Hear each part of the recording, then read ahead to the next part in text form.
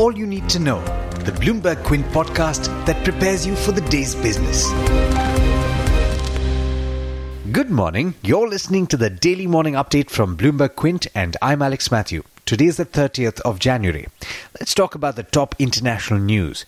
The Federal Reserve has kept its key interest rate unchanged and continued to signal policy would stay on hold for the time being as the US enters a presidential election year.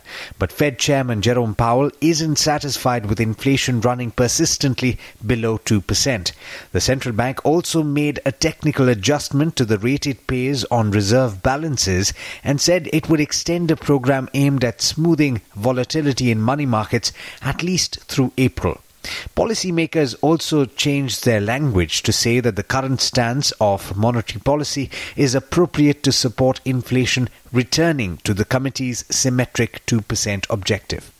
In international commodities, crude oil declined as U.S. crude inventories rose by the most since November, raising concerns about oversupply, particularly when global demand is seen under threat because of the Chinese coronavirus. The Energy Information Administration reported that American crude stockpiles rose by 3.5 million barrels, more than analysts had anticipated. Petrol supplies reached a record high as well. The rise in inventory overshadowed growing tensions in the Middle East after an attack on Saudi Aramco's Jazan plant by Yemen's Houthi rebels sparked a brief rally in the price. Brent crude stood at just over $58.5 to the barrel last I checked. And speaking of the coronavirus, the World Health Organization has called a meeting of its emergency committee today to consider issuing a global alarm as China announced more deaths from the spreading disease. China's Hubei province, which is believed to be the epicenter of the disease, reported 37 additional deaths from the coronavirus yesterday, bringing total nationwide fatalities to at least 169. There have now been more than 6,000 cases reported for mainland China. The European Parliament has approved Prime Minister Boris Johnson's Brexit deal, clearing the way for the UK to leave the European Union on the 31st of January, with an agreement that for the time being will avoid a chaotic rupture. Over the next 11 months, the UK and the European Union will argue over the terms of their future relationship, which could be even tougher than the negotiations that began after Britain voted to leave in June 2016. In news back home, a majority of Interglobe Aviation's shareholders voted against a proposal to amend the Articles of Association of the company that would have allowed the promoters to buy or sell stake in India's largest airline. In case you're not familiar with the background, Rakesh Gangwal, the co-founder of Interglobe Aviation, had called the Indigo EGM to scrap provisions that require the airline's controlling shareholders to seek permission from each other for buying or selling shares. The Reserve Bank of India has imposed a penalty of 1 crore rupees on HDFC Bank for non-compliance with Know Your Customer norms. The RBI in a release said that supervisory evaluation of the bank in 2016-17 revealed that the bank had failed to exercise ongoing due diligence with regards to 39 current accounts opened by its customers for bidding in initial public offers. The Information Technology Ministry has proposed that significant social media companies should maintain a database of active mobile numbers of all their users for verification purposes under a revised set of rules. That's a PTI report. In international markets, US stocks ended practically unchanged, but the Dow and the Nasdaq eked out very minor gains. The S&P 500 ended about 0.1% in the red. And the early risers in Asia have begun the session in the red. The Nikkei 225 was losing about 0.8% last I checked. And with that, it's over to Darshan Mehta for the trade setup for the day in India. Good morning, Darshan. How are we looking today? Hi Alex, good morning everyone. Even though the global cues, at least from the US and European markets, did well, Asia has started with a negative bias. The SGX Nifty is also down in trade. So in terms of earnings today, there is Bajaj Auto, Bharti Infratel, Indian Oil Corporation and Tata Motors.